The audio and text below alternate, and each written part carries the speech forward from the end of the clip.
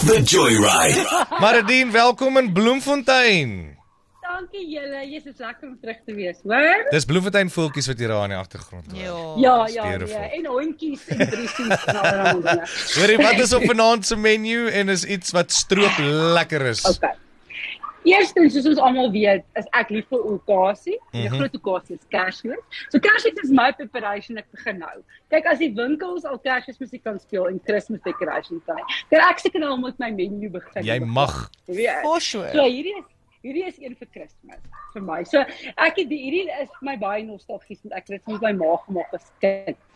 So Koeksiesters. Ag, natuurlik. Koeksiesters.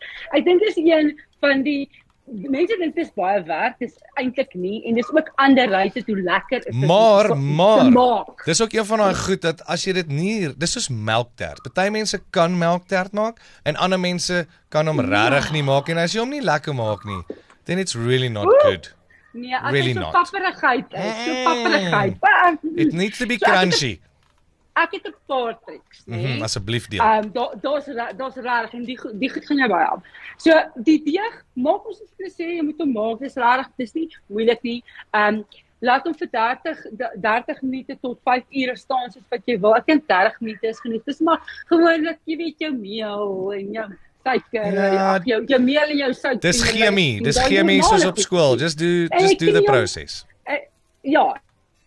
En jy gooi vir hom toe en dan moet rys en is lekker en is nou warm. Die stroop is baie belangrik. Baie belangrik. So jy moet hom reg maak, jy moet hom lank genoeg kook. Een van die belangrike goed is die crème of tartare in hom. En 'n ander ding wat vir my baie belangrik is, wat baie mense vergeet is, om stukke heel gemmer in te gooi.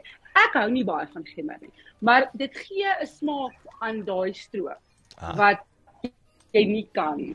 En ek sê jy die stroop oornag in die ys gesit. Ek sit hom in die diepvries, laat hy ijskoud word. 'n uur of 2.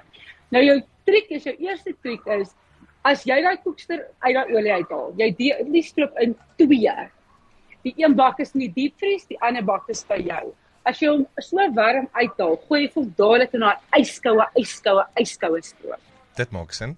En dit vir een of ander rede, ek kan nie sê dis die tegniese ding wat gebeur nie, maar daar gebeur ietsiekie. En dan die hitte en die koue maak dat die stroop word opgetrek, maar word nie pak nie. En dit is die een belangrike en soos wat jy dit doen en daai stroop word warm, raal jy dit. Net. So jy het 'n partner nodig, jy moet vir jou sous-chef kry wat jou kan help. Dis die lekkerste wat ons 'n familie te doen. Ons het altyd familie genoem, so vir ons een vou, die ander een rol, die een gooi, dit is so lekker. Klink perfek. Die klein stene, hardloop gewoonlik die vries toe, ruil hulle, jy weet, maak die koeldrank vol of die wynglase vol, wat ook al. En en dan die ander ding is, wat my ouma altyd geleer het, is, as jy nou klaar sit, hulle nou lekker afkoel, dat hulle ijskort word buite, verpak hulle en sit vir hulle in die diepvries. Sê. Jam. As jy vir hom stryd uit die diepvries uit eet, hy is so crunchy en al daai stroop binne. Die stroop het te veel suiker, so dit vries nie. So as jy hom byt, dan kraak hy so en die stroop loop in die mond. Wow. Dit klink amazing. Gaan julle nou Koeksiesters maak? It's all about the packaging, man. I'm telling you, it's all about the packaging. Are you ready? Let me take you for a ride. The Joyride is proudly made possible by Stadium Fast Foods. Quality, value, variety.